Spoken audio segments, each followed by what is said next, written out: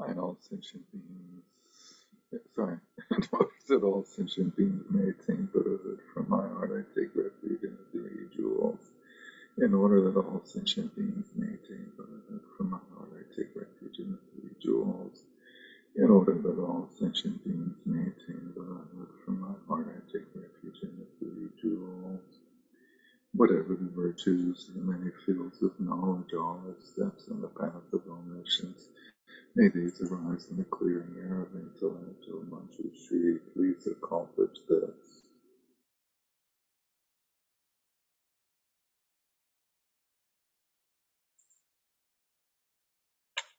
Good evening and welcome. So I remembered, too late, I remembered that I had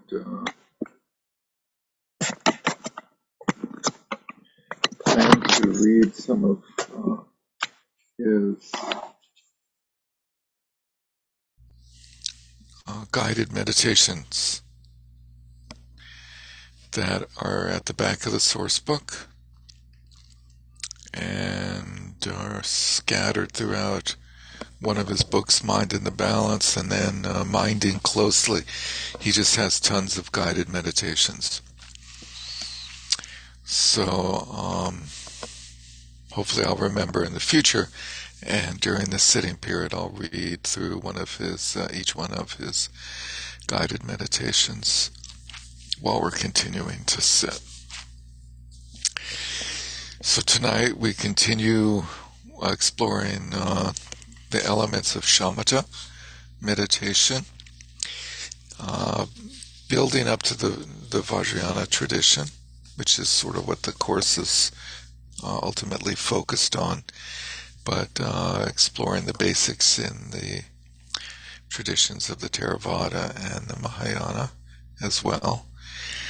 And so there were two readings. I thought I would start with the one from Balancing the Mind, called Quiescence in Theravada Buddhism. And then I'll shift back to the other one, Mindfulness in the Mind Sciences, and in Buddhism. So he begins this one in the Indo-Tibetan Buddhist tradition. Many techniques for developing quiescence are taught, i.e. shamatha, and there are many levels of sustained voluntary attention, as well as many types of insight.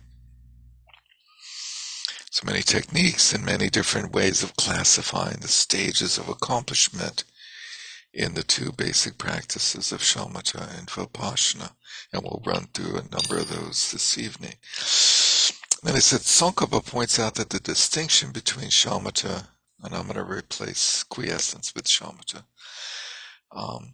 and insight is not made on the basis of their objects, for either may be focused on conventional or ultimate realities.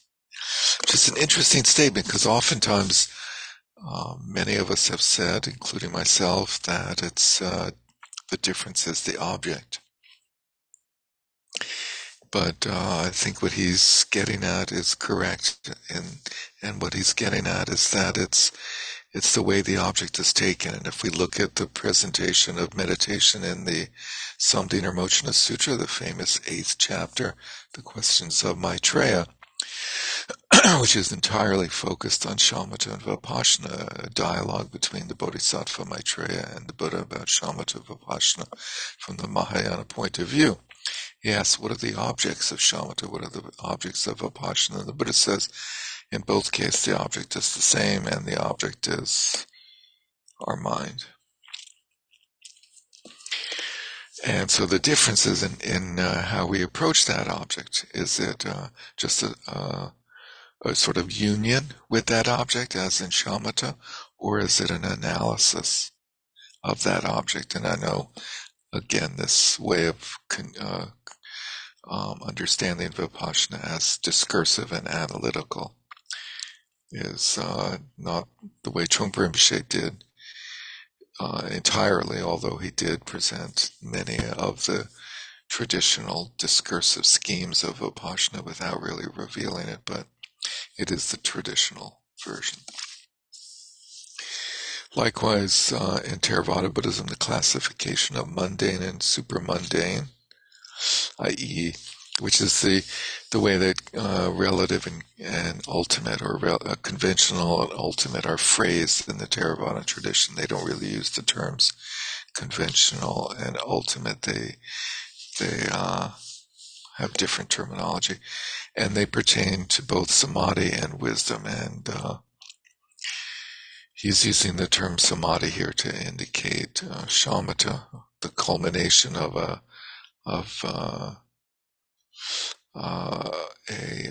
settling or abiding meditation, and wisdom to indicate the culmination of insight. Whereas in the Mahayana tradition, what we see from other authors is that there's a samadhi of shamatha and there's a samadhi of vipassana. And samadhi just means the transcendent accomplishment of a certain type of meditation. In both traditions, one is usually encouraged to cultivate shamatha initially with respect to a conventional reality. So that is the common order of shamatha, then before vipassana, and to start with a sort of mundane object that we're familiar with, i.e. the breath. And Tsongkhapa emphasizes focusing on a mental representation of the Buddha, which we've seen before, that comes from a Sangha and comes from the Samadhi Raja Sutra, where the Buddha recommends focusing one's shamatha on an image of a Buddha. And here he says a mental representation.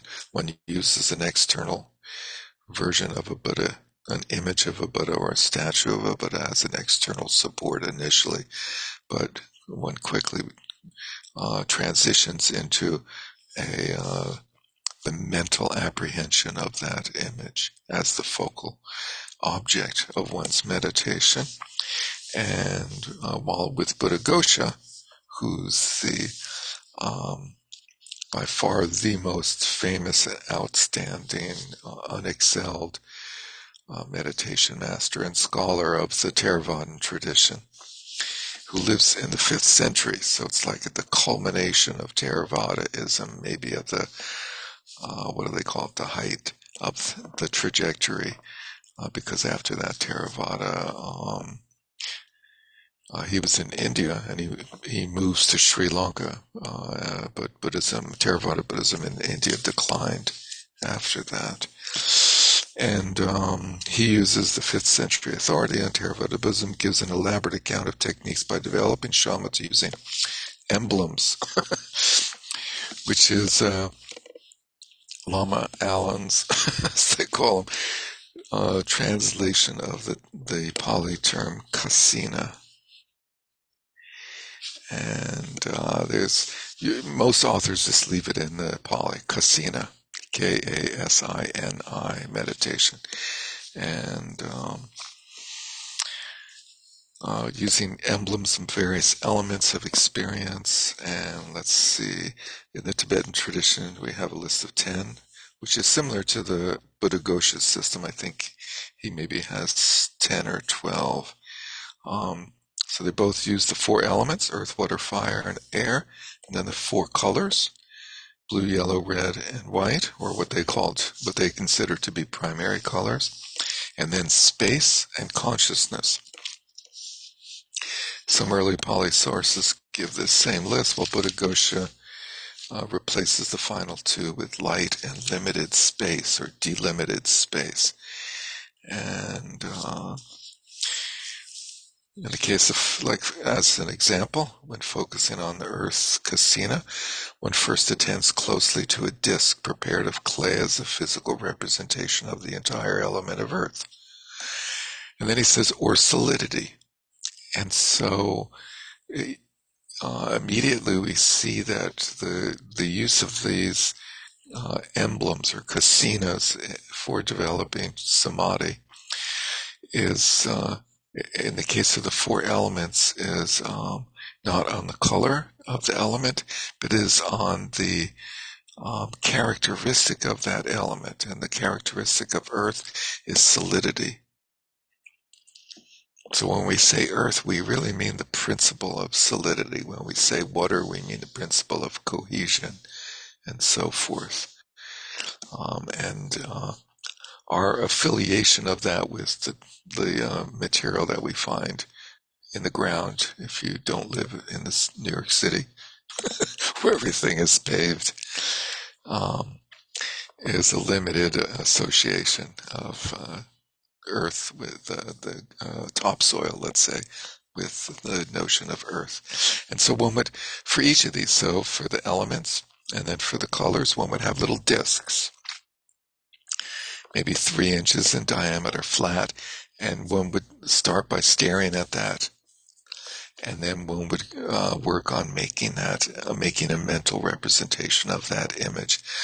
And the cool ones are light and space. And for light, what they would do is they would have like create an otherwise dark background or screen, and then cut a hole in it and have it positioned in such a way that sunlight was coming through it, since they didn't have light bulbs in those days. So that sunlight was coming through it without you being able to see what else was otherwise maybe visible through that hole if you got up close to it, but the sunlight flooded it. So you had an experience just of light. And for space, it was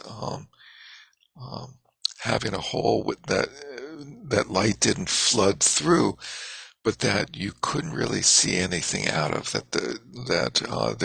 There was no other object within visual range of that hole, and so you just had the sensation of there being like an opening there, and that's why he calls it limited space. I believe it's actually the same thing, and the substitution of light for consciousness, I believe, is actually meant to be the same thing. Anyway, one repeatedly gazes at this device until an acquired sign, so that's the first sign, where a mental image of it appears in the mind as clearly when the eyes are shut as when they are open. Right, so this is not the eidetic image, which would be the reverse, when the cones in the eyes get worn out from experiencing an image that has the colors that they respond to, and when you close your eyes, the other cones kick in. And this mental image is a sign of the earth element, and that becomes the chief meditative object of this preliminary concentration leading up to the first proximate meditative stabilization. So, we don't do this practice, obviously. And I'm not sure to what extent people are interested in it. So I'll try not to go into too much depth with it, but it's sort of fascinating, and it's sort of interesting to know as in reference to what we actually practice. And the nuance here that he keeps alluding to in terms of preliminary concentration and first proximate stabilization versus the first absorption state is that in the Buddha, when he taught the absorptions in the Pali, or what is recorded as his teachings that come down to us in the Pali Canon and in collections of scriptures from that time period that are similar to the Pali Canon, which is primarily a collection that exists in Chinese, that was translated into Chinese of an early Tripitaka, or basket of the teachings of the Buddha, called the Agamas. You may see reference to. The Buddha presents a scheme of 8 absorption states. There's the first 4 form absorption states, called the first jhana, second jhana, not very creative names. First absorption, second absorption, third and fourth. And then there's the formless absorptions, the absorption of infinite consciousness and space, and neither conscious of nothing whatsoever, and then neither perception nor non-perception. It's the standard list of the 8. And then, as Alan is saying in this description, later on in the commentarial literature of the Pali Theravada tradition, we see this discussion, a very common discussion of splitting the first absorption into 2 stages. And he's calling the first one proximate. You may come across other translations of it, but basically that first one becomes divided into 2 different stages in the commentarial literature. So then you have 9 absorptions, 5 form absorptions, and 4 formless absorptions, which are the same. And when I say form absorptions, they're called the form absorptions because the perfection of them results in the experience of being in the form realms of the 3 realms of existence: desire, form, and formless. And so when one's in that absorption, you are in that form realm, and if you were to die at that point, you could be reborn in that form realm. And so the difference is the strength of this sign. And again, this sign that he's talking about, where he says first there's an acquired sign, and let's see, I can't remember the term he used for the next sign, the counterpart sign. The Buddha didn't discuss these again in what's in the Pali Canon. He did not talk about these, but they show up in the commentarial literature. This very common discussion about, and common I mean like lots of different authors talking about it as if it's a given thing within the community at that point, that there is this experience as one goes into absorption where a sign appears to the mind. And so that's my attempt at providing a little background, and you'll see how it is described as we go through. So there's that distinction. There's two levels of the first absorption, and there's different stages of this so-called sign that appears in the mind. And the first sign we just encountered is the acquired sign. It's a mental image that appears in the mind as clearly when the eyes are shut as when they are open.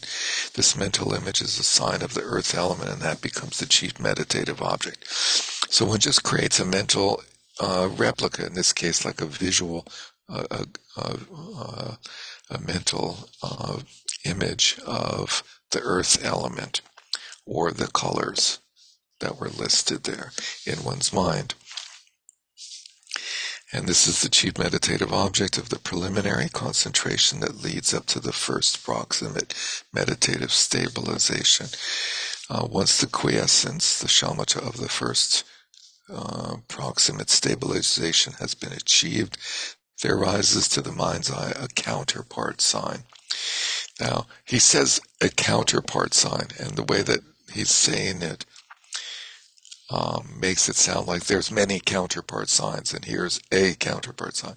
But usually people would say the counterpart sign, or the sign called the counterpart. And the term counterpart doesn't seem to have any particular meaning. It's just the next, you see this other sign of the earth element, which is more purified than the previous mental image. So it's more subtle, it's more advanced, and it takes you into the first real absorption state. This counterpart sign is an appearance that arises purely from perception, which is a little bit of an odd description. If you said that normally to someone purely for perception, they would think, well, it comes about from me seeing or hearing or tasting something. And what he really means is it's a internal mental representation that has no external basis in perception. So it's a little misleading, that I think, the way he says that, but it has no correlation to external, uh, in this case, visual phenomena. Being without color or appearance of solidity, having none of the blemishes of the original earth element that were evident in the earlier mental image. So I give this description, or Buddhaghosa, who's the standard, gives this description of how initially any emblem or kasina that you make by hand is going to have like imperfections in it. Maybe the surface won't be perfectly smooth, or the color won't be uniform. And initially you pick up on that when you create the first sign, where you replicate that in your mind. But then when it becomes this so-called the counterpart sign, you connect with the sort of like the comparison is the Platonic ideal, the Platonic form of earth, and so forth. Ram. So would this be valid cognition in that it's a direct mental cognition? Valid cognition in that it's a direct mental valid cognition. I believe my answer to that would be yes. Amelia. Yeah, wouldn't that be more like Sautrantika view, where the outside object doesn't have anything to do with the perception? Yeah, It's that's just why. made up. It's just made up because you can never perceive the outer object directly. It's always through some image in your mind. Right. And so while direct perception is much more like dynamic and with them, dynamic, I would say. Well, in the Sautrantika, the way they're defined is that direct perception is perception through the six senses. So the five normal, externally oriented senses, by definition, perceive their object directly, i.e. non-conceptually. And the mental consciousness has two types of direct cognition. One is that there's the first moment of the transference of a cognition from any one of the other five senses to the mental sense. That first moment is direct, but also the mental cognition has a few other types of direct mental cognition, such as prescience, knowing the future, and perception of imperceptible form by people with the type of powers that come from the attainment of absorption, which he lists later on. And so this, I believe, would be one of those occasions where the mind has a direct perception of an object without it being conceptual. And so I think in the initial phase, you're trying to, by focusing on an external object, in this case visual, you're trying to connect with the direct the direct visual cognition of that image. But later on it's just mental. Later on it's just mental, but that's what it is. Yeah, but in the initial stage, it will primarily shift into conceptual, because only the first moment of each stream of consciousness would be direct. As you look at the object, it would shift into sort of thinking about the object. But then at some point, as Rob, I think, is indicating, you would not shift into that thinking part and just be able to stay with the direct cognition of it. And it, at that point, would be the purely mental image. and it like expands and like sort of fills your whole cognitive field. Let's see. This counterpart sign, so is an appearance of being without odor, or the appearance of solidity, color, also odor, or the appearance of solidity having none of the blemishes of the original earth emblem that were evident. In short, the counterpart sign is regarded as a mental representation of the primal quality of that object, in this case of earth. In the Theravada account, the development of quiescence, or in this case absorption, is closely linked to three kinds of signs that are the objects of one's attention. First is the sign for preliminary practice, which in the case of earth emblem is the actual physical symbol, so he's sort of rehashing what he went through in more detail, used for the practice. The second is the acquired sign, which in the case of the earth emblem, is the thought impression as a precise copy of the first sign, with all its specific limitations, such as its molded form, color, and shape, variations in color and shape. And the third is the counterpart sign, which is a subtle emblematic representation of the whole quality of the element. It symbolizes, and it becomes like perfect representation. This threefold division of signs relating to stages in the development of absorption does not appear to be prevalent in the Tibetan Buddhist tradition. I've never seen this anywhere, and I've looked in every Mahayana text and Tibetan texts I can find about meditation, and there's zero mention of this. And I'm so happy that someone else has finally mentioned this. I've never seen anybody notice this absence, or not notice it, comment on it.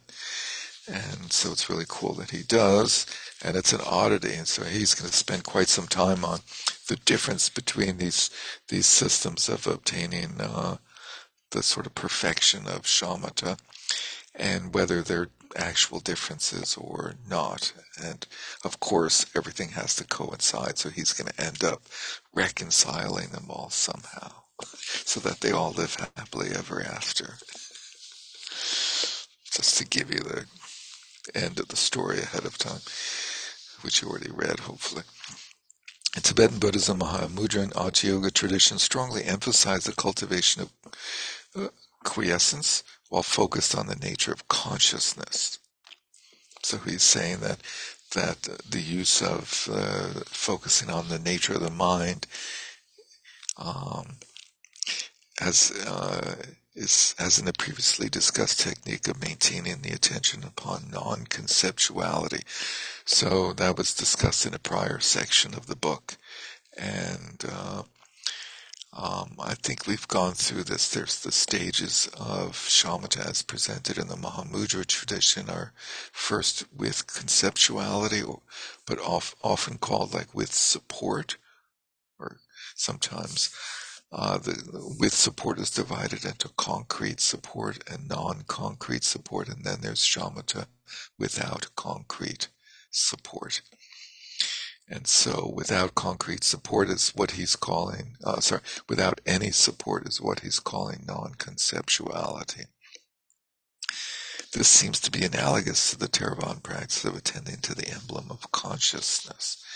It's not something I've seen anyone else make that link.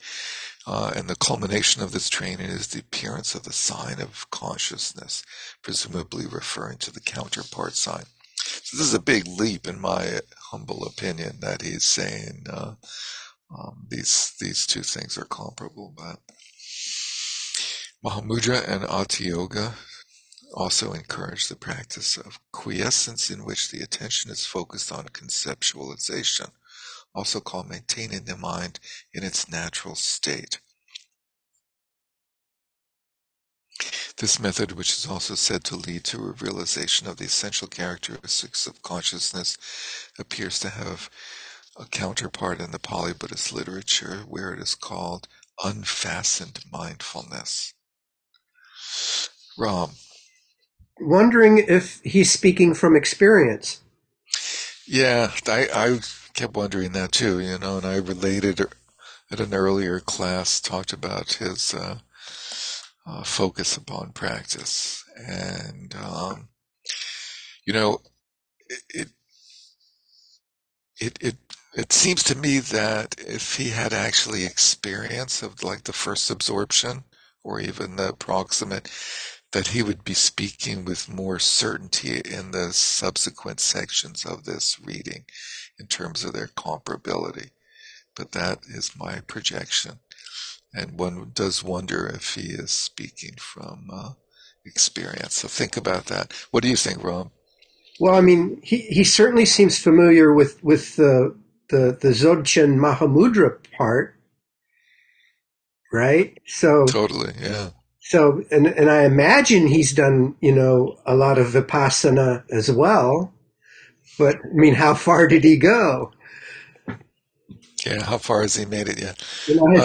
Has he actually seen a countersign? Well, he's saying that in the Indo-Tibetan tradition, they achieved the absorptions without Right, experiencing the counterpart sign. But so the question is, has he accomplished full shamatha or not? right, but because in the Vipassana, he's saying that the Theravadan tradition, the consciousness countersign is similar to Ati Yoga or Mahamudra, right? That's what I'm hearing. Yeah, it seems to me he's basing it on the descriptions. Okay. But, there's sort of two parts to your question. One is, has he accomplished the Mahamudra or Ati Yoga version of the culmination of shamatha on the one hand, and has he accomplished the Theravada version? Well, it sounds like to me from earlier discussions that he sits for 3 and 4 hours at a time. Yeah. With no blinking, no moving, no. Well, we don't know that part. He did report that he had done 2 3-hour sessions before a certain retreat talk that I listened to. Sounds to me like he's close anyway, Yeah, yeah. It's he talks in many places about how unusual it is. So, and he talks a lot about how it would be great if we had people who actually had accomplished it. And I've never seen, and we're not supposed to talk about our attainments, but so maybe he's just really careful, but I've never heard him give any little hint of like, well, this is what it's like. It's always he's using the description of these other teachers and commenting on their description. But anyway, let's see, this method, which is also said to sorry, I went through that. There's this notion of unfashioned conscious mindfulness in the Pali literature, which is sort of unusual because the Theravada literature in the Pali is generally focused on a very fastened version of mindfulness. And so there is this odd reference to unfashioned mindfulness in various places that is not prevalent and is not sort of fleshed out, but is actually mentioned. And he references an article by Colette Cox, and in that I checked it out. She references some sutra references, which I didn't check out, but it's an interesting topic. Anyway, as noticed previously, according to Sangha and Tsongkhapa, an immediate perception of the primal characteristics of consciousness also occurs upon achieving the first proximate meditative stabilization after the attention has been disengaged from the previous mental image used as one's meditative object. And the primal characteristics of consciousness. So he's saying that he's leading up to them having a similar experience as the Theravadins.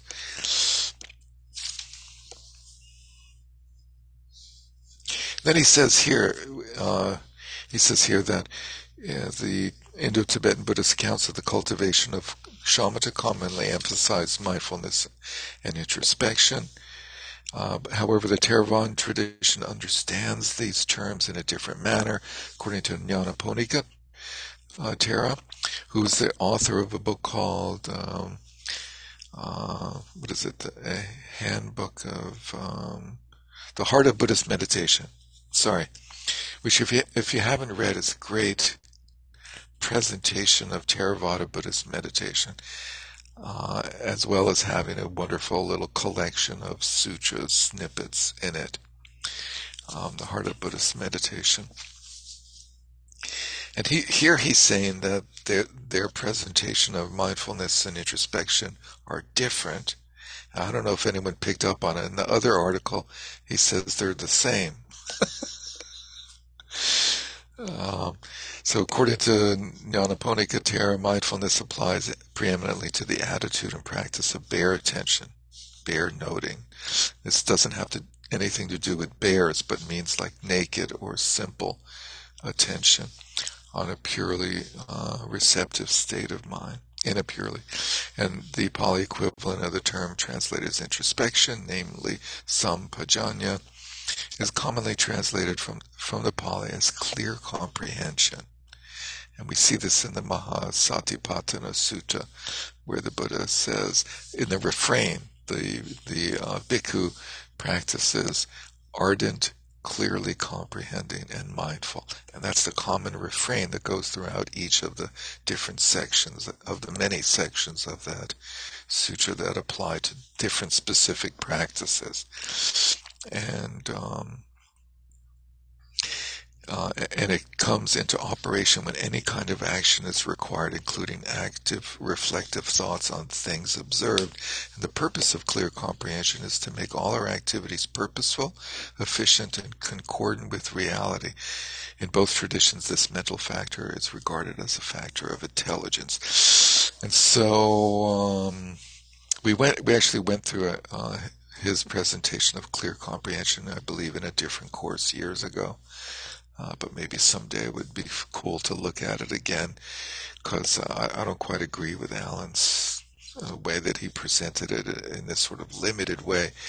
Nyanaponika presents these 4 domains of clear comprehension that range from the very mundane of, like, when I move my hand to pick up a glass, like intending and knowing why I'm moving my hand and how I'm going to pick up the glass and so forth, to like when you go into the kitchen to get something, remembering what you were going there for, instead of getting there and like wondering, why am I here, as we do often, as well as the clear comprehension of reality, of like what's helpful on the path and what's not helpful on the path, is the usual way of describing reality in the earlier tradition. Tsongkhapa maintains the first proximate meditative stabilization provides a sufficient basis and samadhi for the further cultivation of insight into ultimate truth. So he presents this bar as being the bar basically throughout these 2 articles and his writings in general, that he claims that this is the agreed upon level of accomplishment that one needs to have of shamatha in order to effectively practice vipassana in the Indo-Tibetan tradition. And he's saying the nuance is that it's the proximate concentration, the first part of the first absorption. So if you were to divide that first absorption into 2 different absorptions, it would be the first and not the second. And just to give a little more depth on that, the way the absorptions are basically described is that they are the cultivation of 5 factors as follows. They're applied thought, and what is the term they use? Applied thought and sort of concentrated thought, and they're a pair. And then there's mental bliss and physical bliss, mental and physical joy, and then mental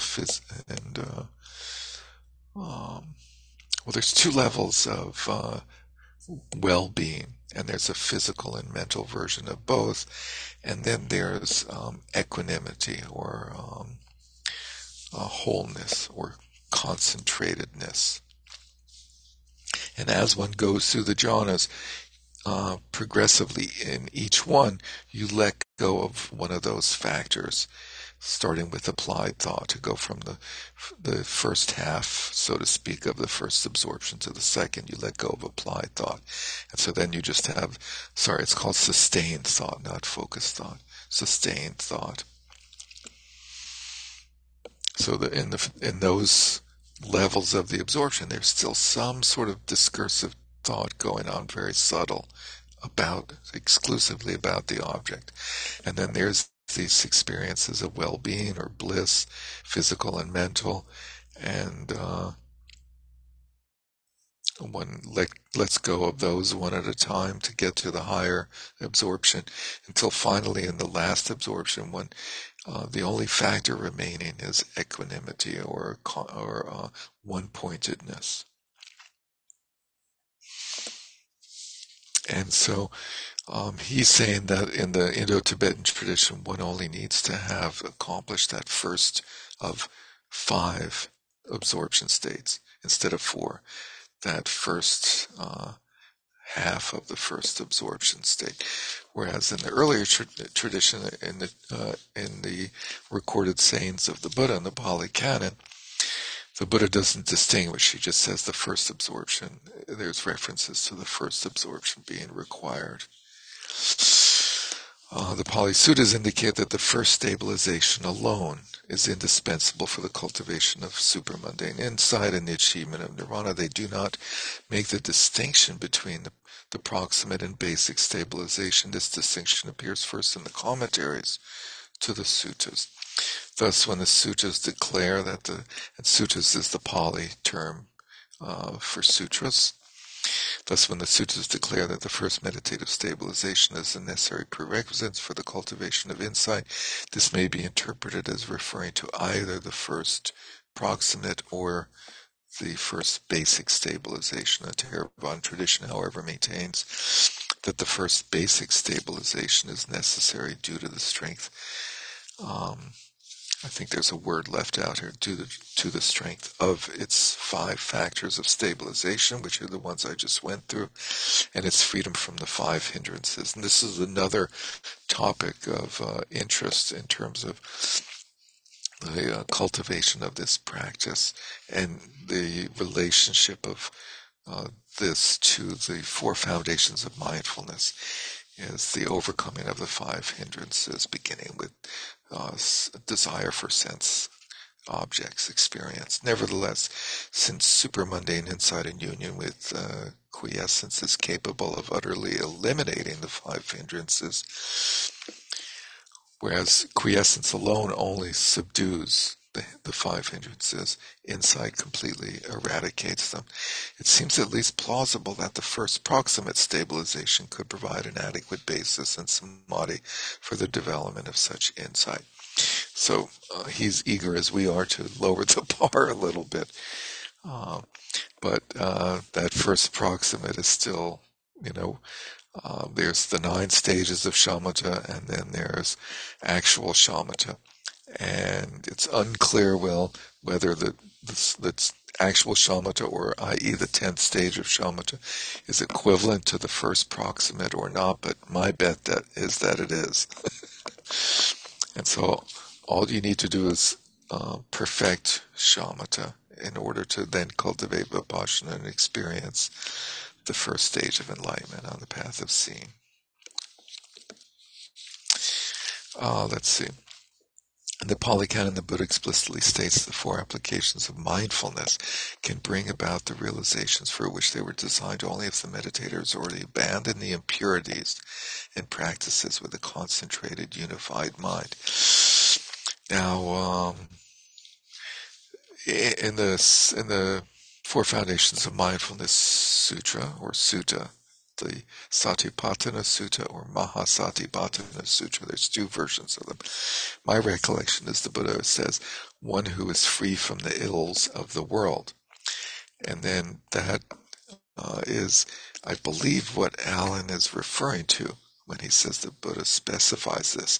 And he's saying that because the commentarial tradition understands that phrase, free from the ills of the world, to refer to having suppressed the five hindrances. But that's sort of possibly open for debate or discussion, to what level one has to have the five hindrances under control in order to practice the four foundations of mindfulness. Obviously, we all know in the West, and also in Trungpa Rinpoche's presentation, there's no discussion of overcoming the five hindrances before practicing the four foundations of mindfulness. So, sort of interesting difference, and he makes a big deal of this in the other article. Moreover, it's noteworthy that the terms concentrated and unified mind, and he gives samahita and ekagachita as the Pali terms, correspond to the terms used to describe the final two of the 9 attentional states leading to the stage of quiescence. And those are the 2 of the 5 factors of the proximate and first stabilization. And he's saying that those terms are used to describe stage 8 and 9 of the 9 stages of shamatha. The commentary to this discourse explains that the impurities refers to the 5 hindrances, and in the Buddha's words, so long as these 5 hindrances are not abandoned, one considers oneself as being.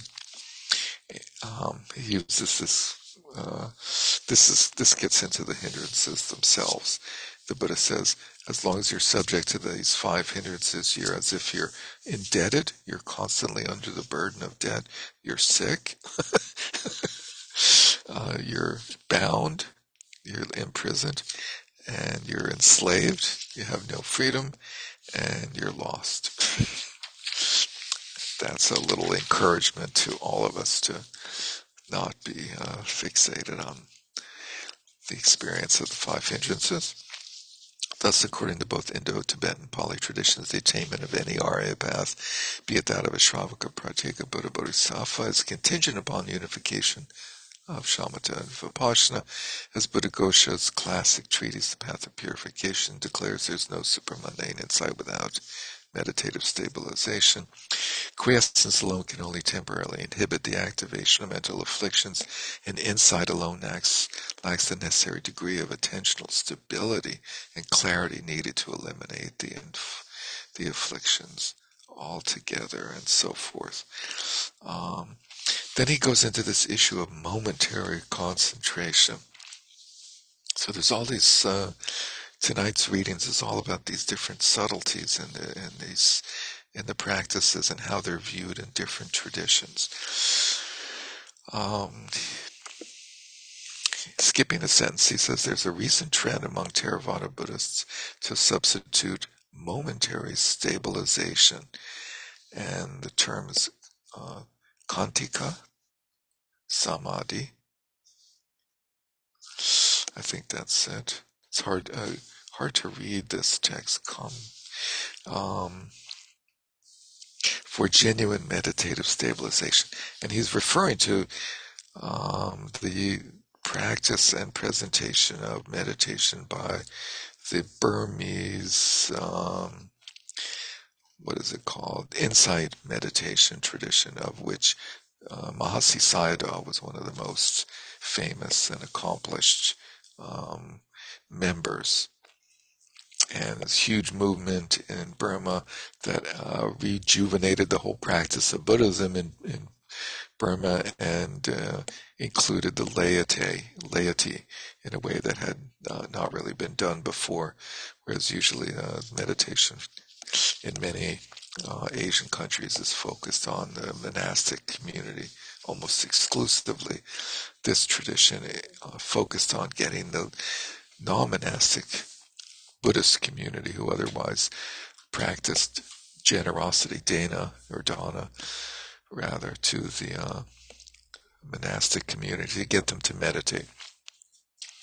And the idea was that, well, you can also practice, the pitch in that tradition is that you can practice insight meditation without having achieved sustained shamatha, without having achieved the first proximate or first basic stabilization, purely by virtue of the fact that every human being has momentary meditative concentration. And it's a mental factor, and the idea is that in every mind moment where we have a combination of a primary mind, such as a visual consciousness or a mental consciousness, accompanied by an array of mental factors that always includes the 5 omnipresent ones, which is why they're called omnipresent. And if it's an object-oriented consciousness, which generally it is, it has the 5 object-oriented ones, and then has a mix of sort of what we might call emotional mental factors.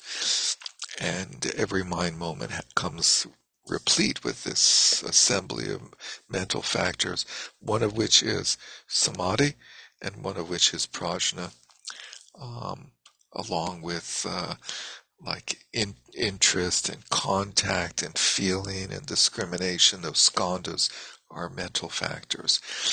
And it's a momentary thing. And they were saying, well, since you have that experience of samadhi on a momentary basis, that's a sufficient basis to practice vipassana. And thus you have the birth of the current vipassana or insight movement, where beginners at meditation practice are supposedly taught insight meditation, based on this notion of the ability of all beings to experience momentary meditative stabilization. And he's saying momentary stabilization is discussed in traditional Theravada literature, and it is defined in the Paramattha blah blah blah as concentration lasting only for a moment. For that too, when it occurs uninterruptedly on its object in a single mode and is not overcome by opposition, fixes the mind immovably as if in absorption. And he quotes the path of purification on this. When having entered upon those jhanas and emerged from them, one comprehends with insight the consciousness associated with the jhanas is liable to destruction and fail. Then at the actual time of insight, momentary unification of the mind arises through the penetration of the characteristics of the 3 marks, impermanence, and so on. And so, in the Theravada tradition, the use of the absorption states for the way that they're used for insight is that after you leave the absorption state, so when you've emerged from the jhana, which is Pali for dhyana, one comprehends with insight the consciousness associated with the jhana, and one sees that it's liable to destruction and fail, that it's impermanent, it will eventually subside, and that it has imperfections. And that's the birth of insight. And that happens in a momentary basis, on the basis of concentration that's not in absorption. This is a fine point. If you need absorption in order to experience insight in a strong enough way to lead to liberation or enlightenment, then does that insight happen while you're in absorption? No, it happens after you're in absorption, but there's a meditative moment or instant of mind that has that quality of meditative absorption in it that carries over and is the basis for insight. And this is this momentary concentration. The key is that it happens after you've already achieved jhana or absorption state. And so then he quotes this person, Kamindra Thera, a modern Theravadan Buddhist scholar, points out, Momentary concentration is here shown definitely and clearly to emerge during the actual time of insight, specifically for a person who has already achieved meditative stabilization.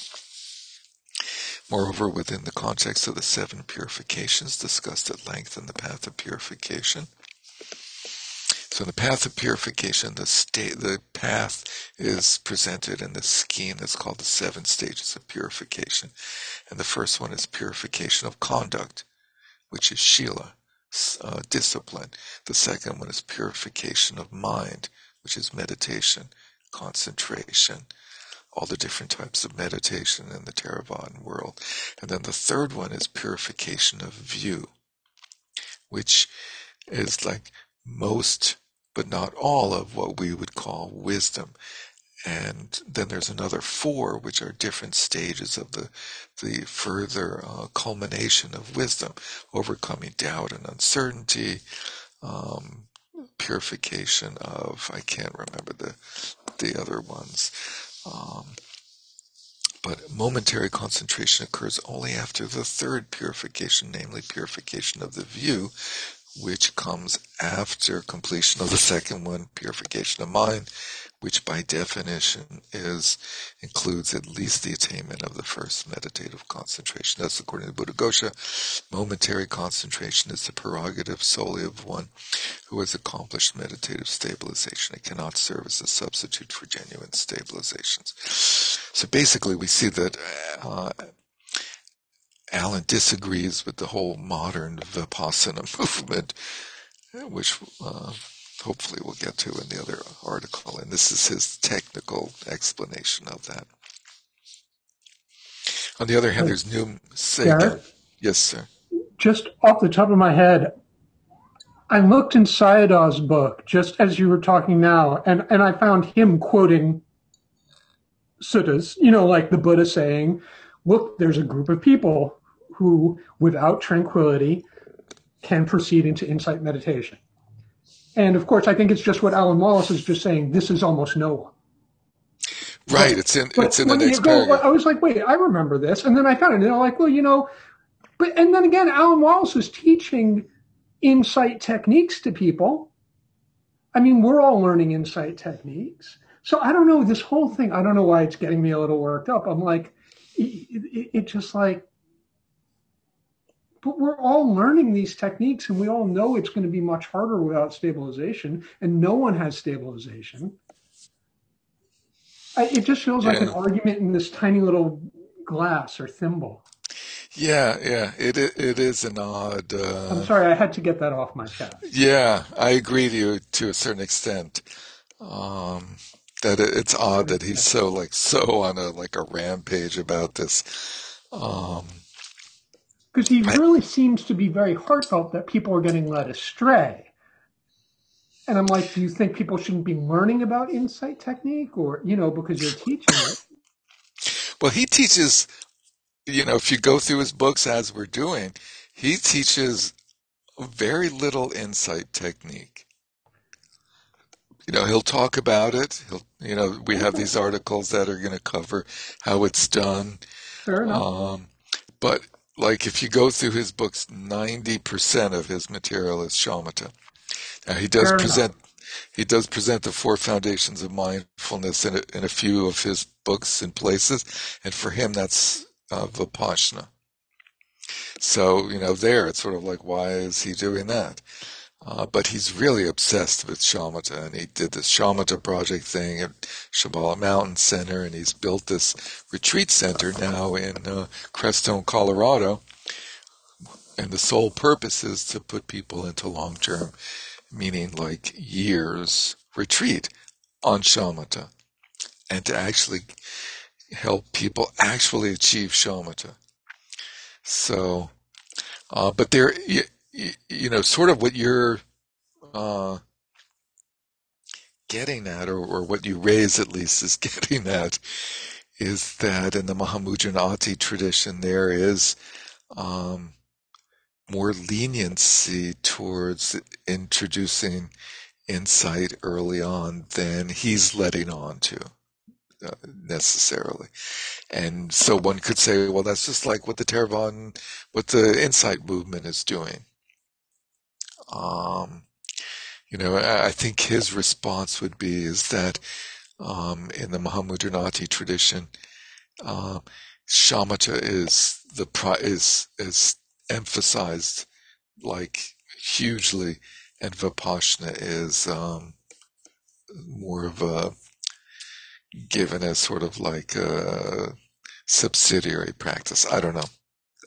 And I think he feels that people in the what he calls the modern Vipassana movement, in the other article I think he uses that acronym MVA or MVM, are being to somewhat not like, it's a little bit heavy-handed to say led astray, but like not skillfully trained in that they're taught from day one to look for the three marks of existence in their meditative experience to some extent.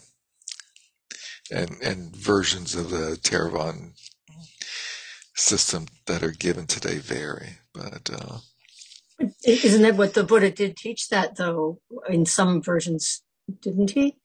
Well, as Eric is saying, the Buddha said there is this path of insight without shamatha.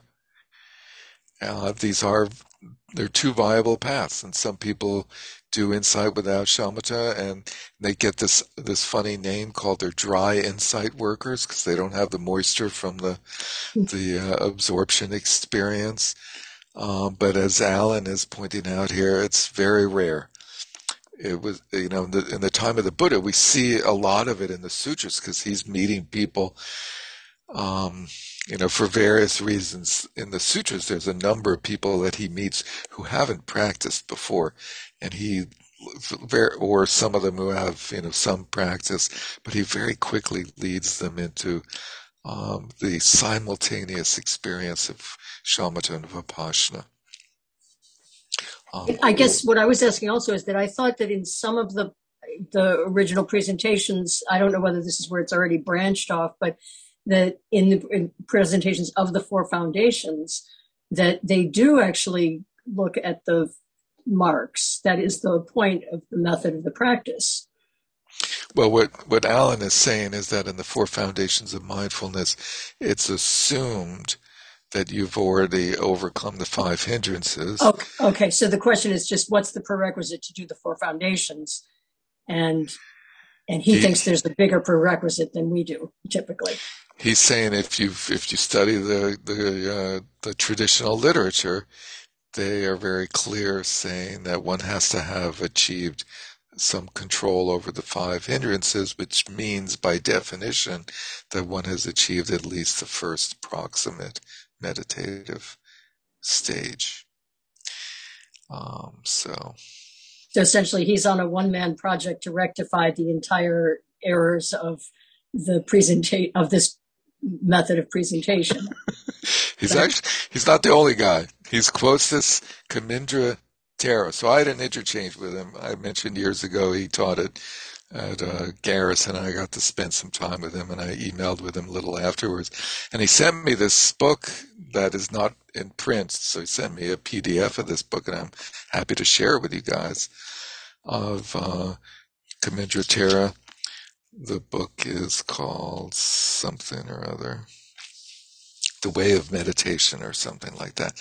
And this gentleman picks up on this, and it actually reveals that there was a huge controversy between Sri Lankan Theravadins and Burmese Theravadins, because the Burmese Theravadins, there was a conference in Sri Lanka of Theravadins, and a whole bunch of Burmese came from this new, Mahasi Sayadaw tradition, and they presented this whole notion of what they had been practicing and teaching in Burma, and it created a huge uproar in Sri Lanka, that in Sri Lanka they're totally fixed on having to do the absorption state path, and that momentary concentration comes after. So this is by far a one-man show. There's actually a big controversy about this between Sri Lanka and Burma. And the other part of the thing that they objected to was that in the Burmese tradition of Mahasi Sayadaw and his teachers and the ones who come after, before and after him, is that they focus primarily on the movement of the abdomen when one breathes. Whereas in the traditional Pali version, one focuses on the air touching the nostrils or the upper lip. And the Sri Lankans freaked out that he was focusing on the lower abdomen, which is that area is affiliated with the cultivation of Kundalini in the yoga tradition. And they said, you're teaching, Hindu yoga practices by focusing on the abdomen area. Anyway, and he sent me a whole bunch. There was like a whole bunch of letters between this Kamindra person and some representatives of the Burmese tradition where they're fighting with each other. It's very interesting if that's your if that's your thing. But, let's see. So such individuals who can, achieve both at once or can achieve insight without having achieved already shamatha are very rare. And he acknowledges that this is also mentioned in the Tibetan tradition, but again, they're the rare simultaneous individuals in whom the signs of realization appear swiftly and simultaneously. As a result, he says, of their spiritual maturation from past lives. And this has got to be the explanation for in the lifetime of the Buddha, the way the Mahayana tradition explains why all these people became enlightened so quickly with the Buddha, is that the Buddha had, as he expressed in the Jataka tales, which are his recounting of his prior rebirths before becoming the Buddha, that he had encountered all of his current students that lived with him, in 400 or so before the Common Era. He had encountered them all before in lifetimes before and had been cultivating them and working with them. And so they had been on the path for some time. And so then when they meet in that lifetime and the Buddha teaches the Dharma to them and they attain enlightenment right away, that's not because they just happen to be superhuman beings, but they actually had prior development. And it's interesting to see Karma Chakme acknowledging that it's because the result of spiritual maturation from past lives, where in the Tibetan tradition that whole idea of past lives is in the carryover and so forth of reincarnation is much more developed idea, as we see in the Tulku tradition. Let's see, the achievement of quiescence. So he goes through this somewhat complicated description of this in the second paragraph in the middle. He says, moreover, there appear, at least at first glance, to be significant differences in the descriptions of the first stabilization with respect to the state of one's physical senses. So there's these he says there's these different descriptions of when one's in the first meditative stabilization, can one, for example, walk? And he says that Buddhaghosa claims that one is experiencing the counterpart sign while one's doing walking meditation. And so therefore, you have to have some connection to your physical body. And that Buddhaghosa also says you experience pain as well as bliss, bodily pain and bliss. So you have some sense experiences. And in other versions, there's a total cutoff from the body of any sense experience. And so there are these differences in the way that these different stages are portrayed, and whether there's sense experience or not. So on the right hand, let's see, page 263, the end of that first paragraph. by habituating oneself to such practice, he says, sensory objects no longer appear to the mind, and one no longer senses the presence of one's physical body. The Theravada view, on the other hand, appears to accord with certain discussions of quiescence in the Hatha Yoga tradition. So he was quoting from the Mahamudra tradition, which presents this idea of absorption as being totally beyond any sense experience, and the Mahati tradition being different. Actually, I'm sorry, he was quoting from the tradition of Asanga and Sankapa. So let's see. And then down at the bottom of this page 263, he says, however, according to the contemporary Hatha Yoga teacher Gyalcho Rinpoche, who's his then and current guru, and from whom he received all his Dzogchen teachings and authorizations, the assertion that in the state of quiescence the sensory faculties are clear, which was in the implication above was that by clear meaning that they didn't have any actual engagement or recognition. But he's saying that means that sensory objects do appear to the senses, but they're not apprehended.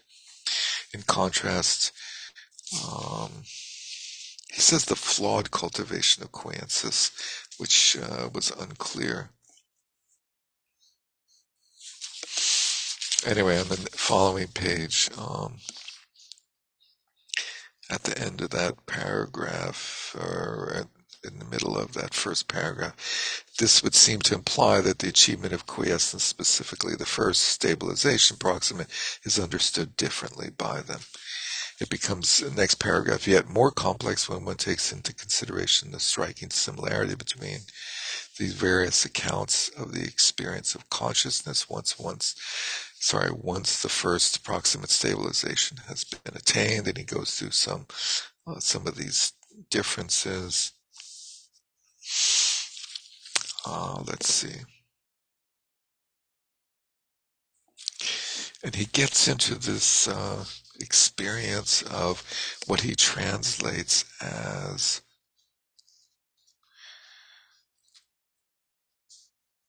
what does he call it? The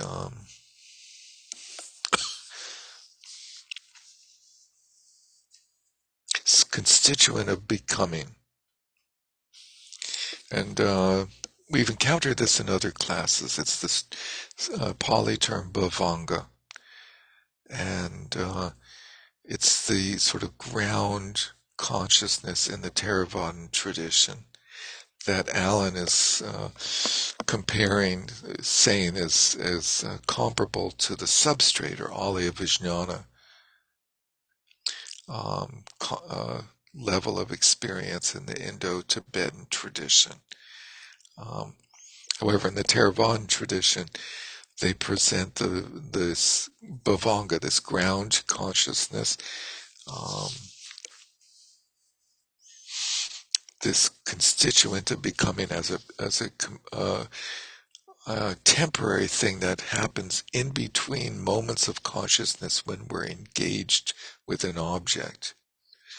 And so we all know there's this notion of awareness or cognition as being momentary on a very rapid basis, with mind moments being, like 365ths of a finger snap sort of thing, very short. And that when one,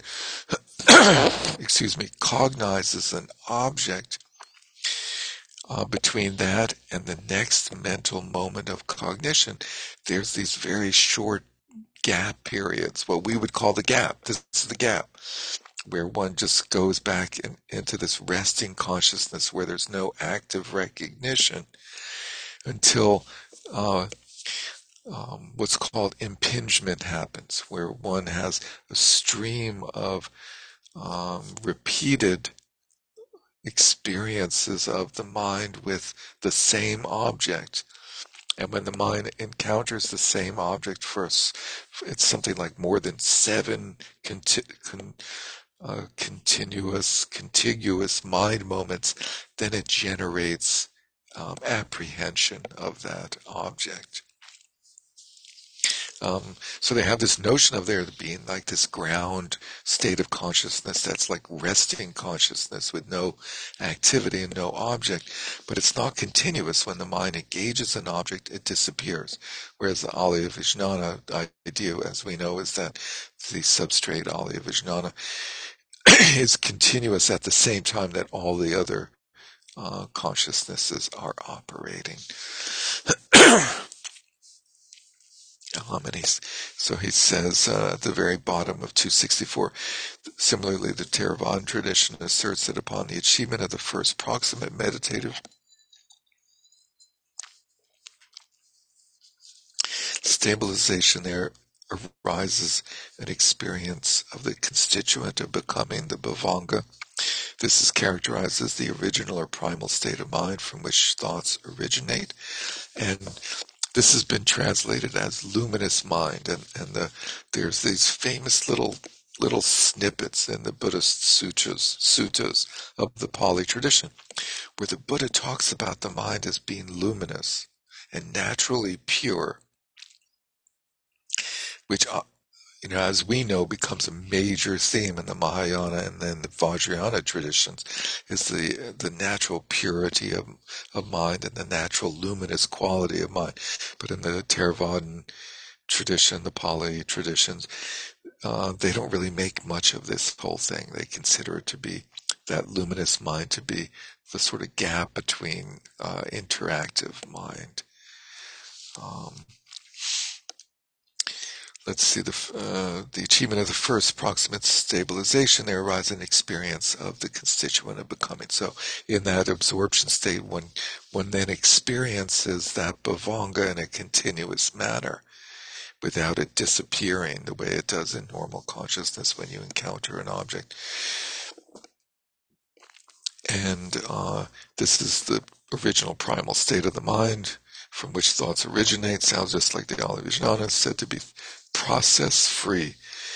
In contrast to the active mind, this natural state of mind is further said to be free not only from all impurities, but also from all sense impressions that cause impurities, since it shines in its own radiance, thus, which is a reference to the way the Buddha talks about this mind as being luminous, light mind, which is obscured only due to external influence. Thus, it seems that when one is experiencing this bhavanga, constituent of becoming, without the presence of the counterpart sign, the mind is totally withdrawn from the physical senses, which is sort of his conclusion about the difference between the styles of attainment, of absorption, if you're following along here, that in the Indo-Tibetan tradition, they obtain absorption without the counterpart sign, and there's a withdrawal from the senses, whereas in the Theravadan tradition, one experiences the bhavanga with or through the counterpart sign, and there still is sense contact. All these slight differences in presentation. So it's a little bit odd. You would think there would be more uniformity in people's experience of the development of these concentration states, but maybe they seem to be talking about different avenues, which is ultimately the sort of conclusion is that there seem to be these different approaches to the culmination of shamatha and vipassana that lead to enlightenment. And in fact, in the middle of the next paragraph, to emphasize this point, he says, on the let's see, I've seen no evidence that the Theravadan tradition equates these two experiences. What is he talking about? Let's see.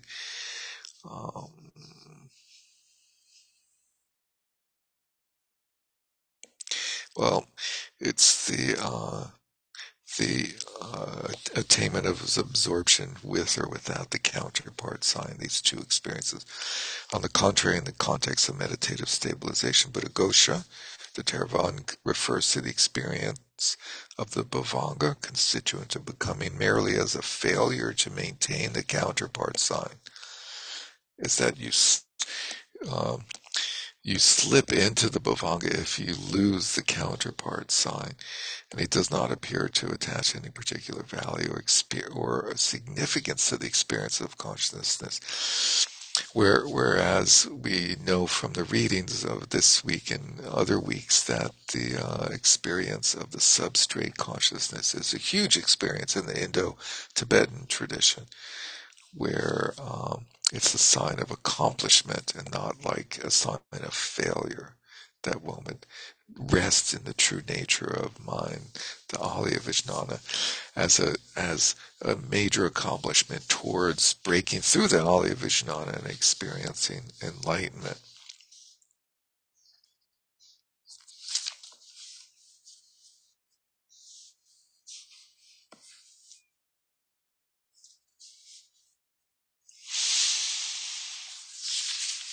And to jump to the conclusion,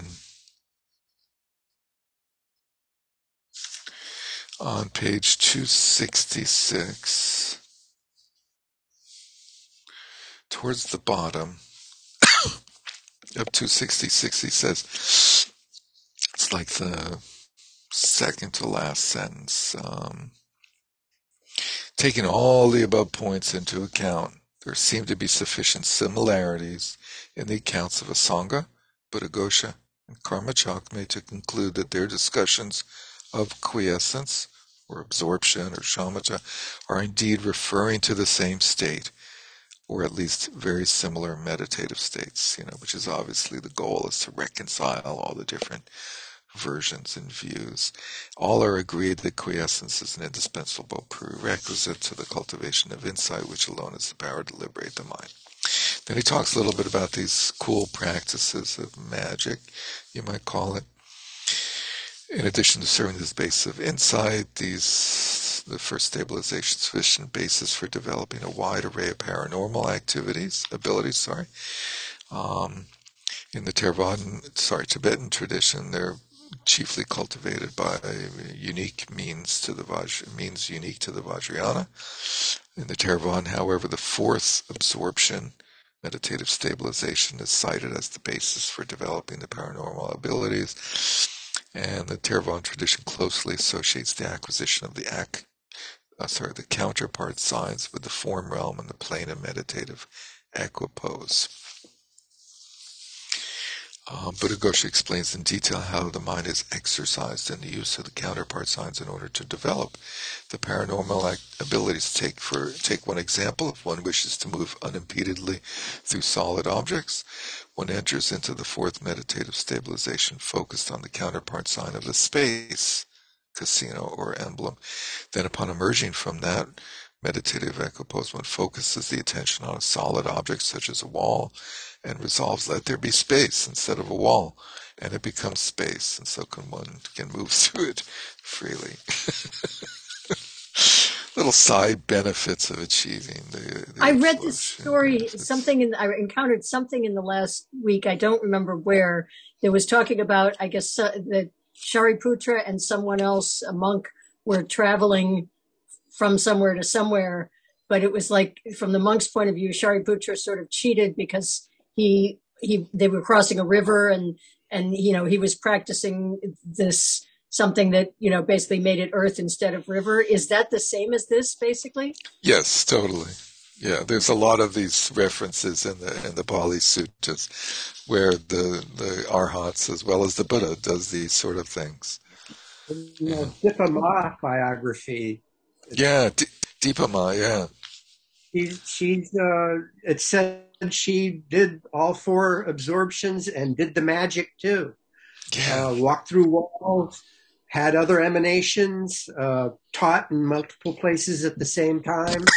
And this is a book that has Jack Kornfield doing the preface. So. Oh yeah, it's a totally reputable, widely reputable, and current saint, Mahasiddha.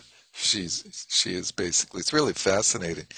What is it? Is it just called the Life of Dipa Ma?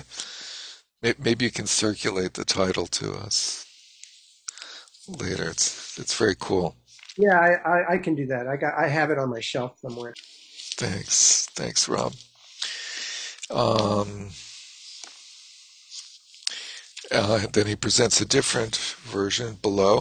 Gen Lam Rinpa, the Tibetan, claims that the signs of any of the 10 emblems can be made to transform into the actual entities that they represent. Sorry, I left something out. Basically by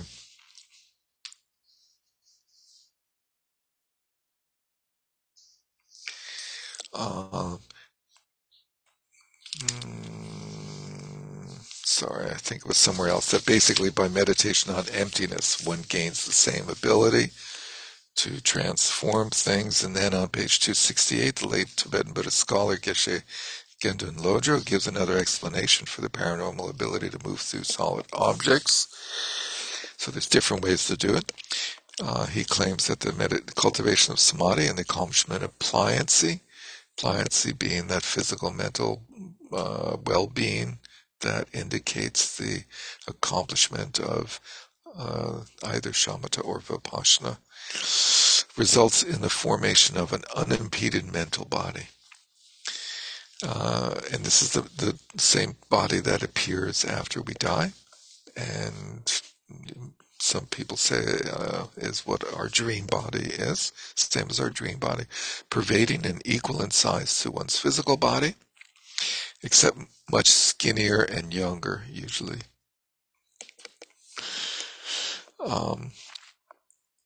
But not composed of matter. After achieving this mental body, he says one can move both one's mental body and one's physical body unimpededly through solid objects while the mind is in the state of samadhi. And we left out Milarepa. There's tons of this in the life of Milarepa as well, this sort of stuff. While in the state of samadhi, adds that a mental body together with this ability to move through walls can also be achieved through repeated conceptual realization of emptiness, even without the achievement of quiescence. So that's maybe a little bit more achievable for us. Shifting to the other article briefly, since I've taken so long. The other article, I'm sorry, I forgot I wanted to I don't know if this was the first 5 pages were of interest to anybody. The first 4 pages, all this Western stuff. But basically, in my opinion, the good stuff starts on page 5. According to Theravada Buddhism, the Buddha defined mindfulness as the faculty of remembering or recalling what was done and said in the past, and its primary meaning recurs in later Abhidharma treatises. And so he goes through the Theravada Buddhist version, Buddhaghosa's version of what the term mindfulness is, and then Asanga's version of it. In the next paragraph, he says, despite the minor differences in theories and practices among the various schools of Buddhism, there's strong consensus in their definitions of mindfulness. Now, am I mistaken, or is that directly different from what he said in the other article, where he said Nyanaponika presents very different version? I'm not seeing any reaction one way or another. You guys ambivalent, huh? Now that's when I got to this second article, and I was just like, you know what? I think I choose suffering. It's much easier than this, because this is I'm like, wait a minute, didn't you say something else before? And I'm like, I don't know what he's talking about at a certain point. I was like, you're just talking about everything. It's a little bit like that. I think he's saying I took it as he was saying that certain modern Theravadins were misreading Buddhaghosa. So yes. Here he's saying Buddhaghosa's fine. Oh, so in the other article, he's saying the modern people are misreading Buddhaghosa and giving these not good definitions of mindfulness. Not interesting. I didn't pick up.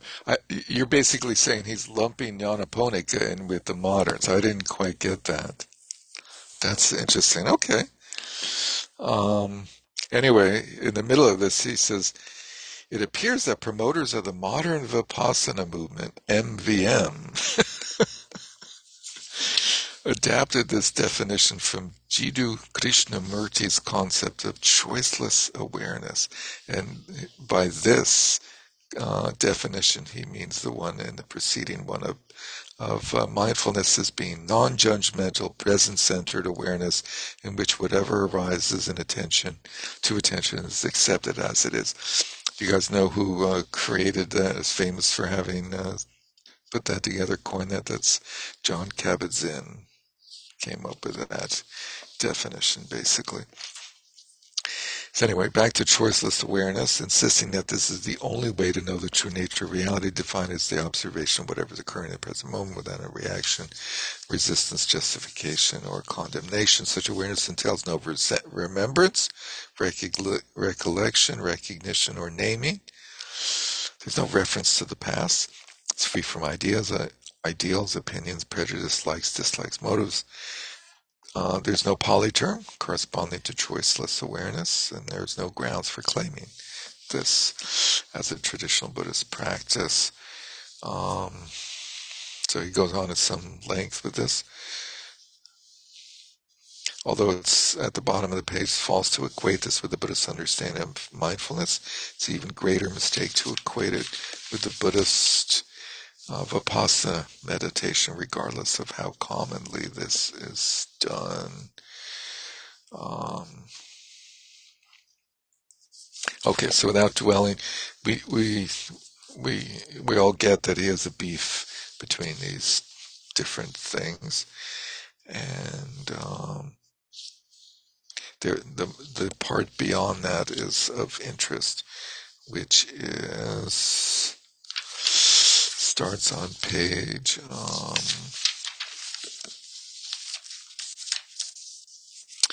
10. Mindfulness practice in Buddhism, enmeshed mindfulness. Enmeshed.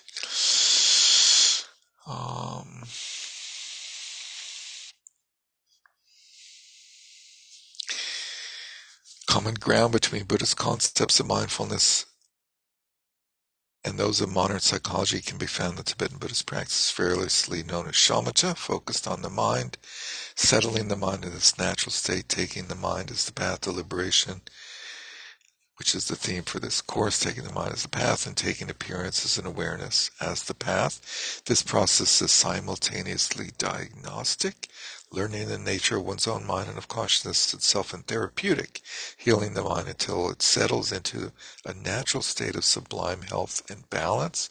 When one attains shamatha, the ordinary mind dissolves into the substrate consciousness, the Alaya Vijnana, which is characterized by bliss, luminosity, and non-conceptuality. And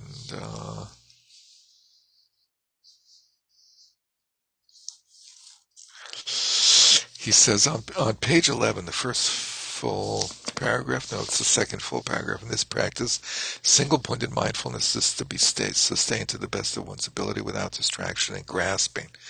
The term grasping refers to any kind of labeling, identification, or emotional reactions of hope and fear, and so on, that commonly rise in response to mental appearances. One common type of grasping has been aptly called cognitive fusion, which is a cool term by modern psychologists, which occurs when one's very sense of identity fuses with one's thoughts, which happens, I think, most of the time. Attention is then diverted away from the immediate occurrence of thoughts themselves in the space of the mind and toward the reference of the thoughts. I thought this was a very helpful distinction to point out that there's two ways of viewing our thoughts. One is to get lost in the referent of our thoughts, what we're thinking about, and the other is to view the mind as functioning like an organ that has thoughts, and we can pay attention to the thoughts or not, or buy into them and believe them or not. And so the key is, when you're considering your thoughts, is how you're looking at your thoughts. Do you look at your thoughts as if your thoughts are in front of you or behind you or to one side or the other or in the middle? And that's your homework for next week, is to look at your thoughts and find out, when you're experiencing your thoughts, where does it appear to be in relation to you looking at them? Rob? Isn't cognitive fusion, I understood it to mean that thinking that you are your thoughts. I think it's both. He says here, one's identity fuses with thoughts, attention, yes, so then attention, because of that, thinking that you are your thoughts, thank you, is then diverted away from the immediate occurrence of the thoughts themselves in the space of the mind and toward the reference of these thoughts. We think we're the little announcer that's going on all the time. We think the thoughts are driving the car. Right. When actually they're backseat commentators. Right, right. And then like Cynthia pointed out last week, like when we were talking about how B. Alan Wallace was talking about when we observe our own mind internally, the observation changes what we're looking at. Yeah, that's cool. She brought up, Schrodinger's cat, which is the experiment about the Heisenberg principle, which is in subatomic physics, the same thing happens. You try to measure a subatomic particle, and by attempting to measure it, you've actually changed its trajectory. You've forced a field to become a particle. And Cynthia has Schrodinger's cat with her tonight. We saw it earlier. And the cognitive fusion is just like fusion in physics, is an explosion created by the fusion of entity and cognitive process, and creates an explosion greater than fission. Or no, it's the other way around. This whole idea of like the actual practice changes us. It's sort of isn't that what's supposed to do? Exactly. I mean, that's just further evidence of the efficacy of what we're doing. Well, it's another way to describe it, but yes, it's definitely an interesting facet. It's a good way of pointing out that that's what's happened. And then lastly, for tonight at least, at the end of the next paragraph, or in the next paragraph, at the beginning, it's challenging, sometimes stressful to devote oneself to full-time solitary practice for many hours each day. We all know this, those of us that have tried. And we're accustomed to let our attention roam at will and occupy our minds with all kinds of things, entertainments. And the Buddha referred to these as the abode of the devil, Mara. And to do this, when we do this practice, withdrawal symptoms can be sometimes as fierce as those evoked by quitting addictive drugs and going cold turkey. The habituated mind reacts to such discipline with great resistance. And he quotes the Buddha, the wise one straightens the fluttering, unsteady mind, which is difficult to guard and hard to restrain, just as a Fletcher. Now, what is a Fletcher? Did anyone look up what a Fletcher is? It's an arrow maker, right? That's what it seems to be from the context, but, I mean, had anyone ever heard that term before? Fletcher? I think so, yeah. Yes. That's great. I mean, I know it's in the movie, right? With Robin Hood? Fletch? Oh. Isn't there it's the feathers at the end of an arrow. Okay. And then this great image. It's like a fish that's been taken out of its watery abode and thrown on the dry land. The mind flutters and trembles when it's removed from its abode. Such a great image. Like when the mind is not like able to do its normal thing, it just like flips about like a fish out of water. Anyway, we will add the remainder of this to our growing list of readings that we haven't gone to. I hope somebody's keeping track of those, because I am. Yes, we have the Padmasambhava paragraph there. Thank you. Yeah, from the Taboo, right?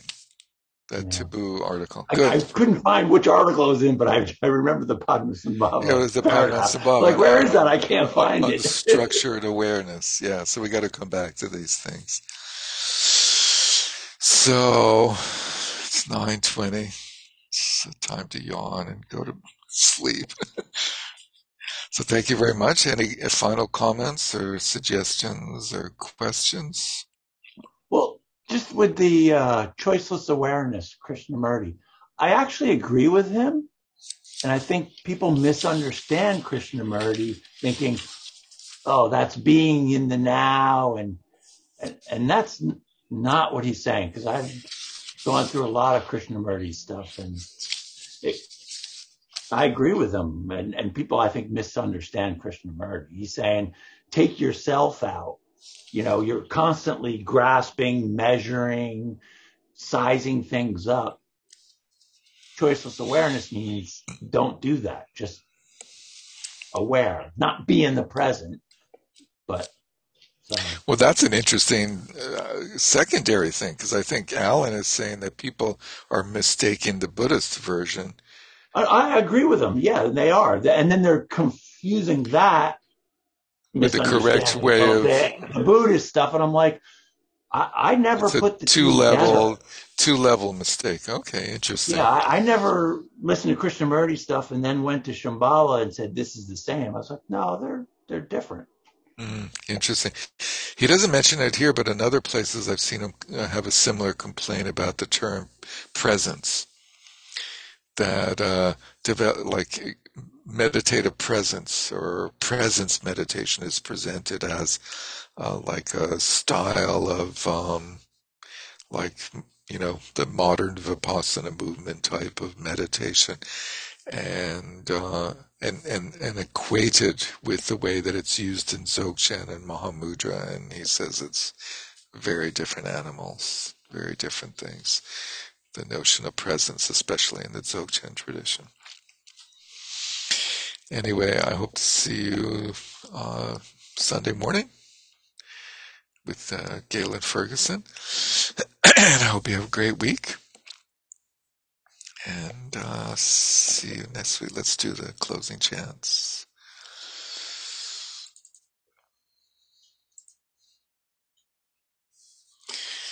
By this merit may all obtain omniscience, may it defeat the enemy wrongdoing, from the stormy waves of birth, old age, sickness, and death, from the ocean of samsara, may I free all beings.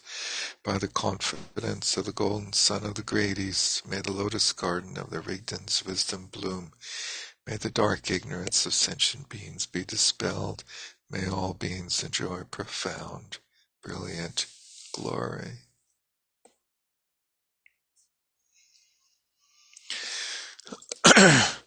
Hey, so just curious, real quick, is all this stuff about like the Theravadan version of interest?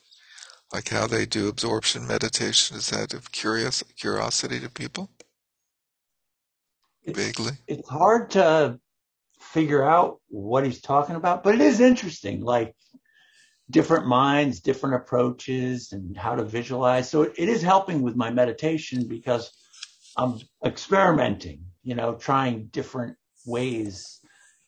So yeah, it's weird. In certain places, he quotes the traditional descriptions of the appearance of the sign, which is sort of neat. I'll try to go through those too, of like it breaking out like a moon behind the clouds, or like a piece of wool or cloth. It's very bizarre. Anyway, thank you. Take care. Be well.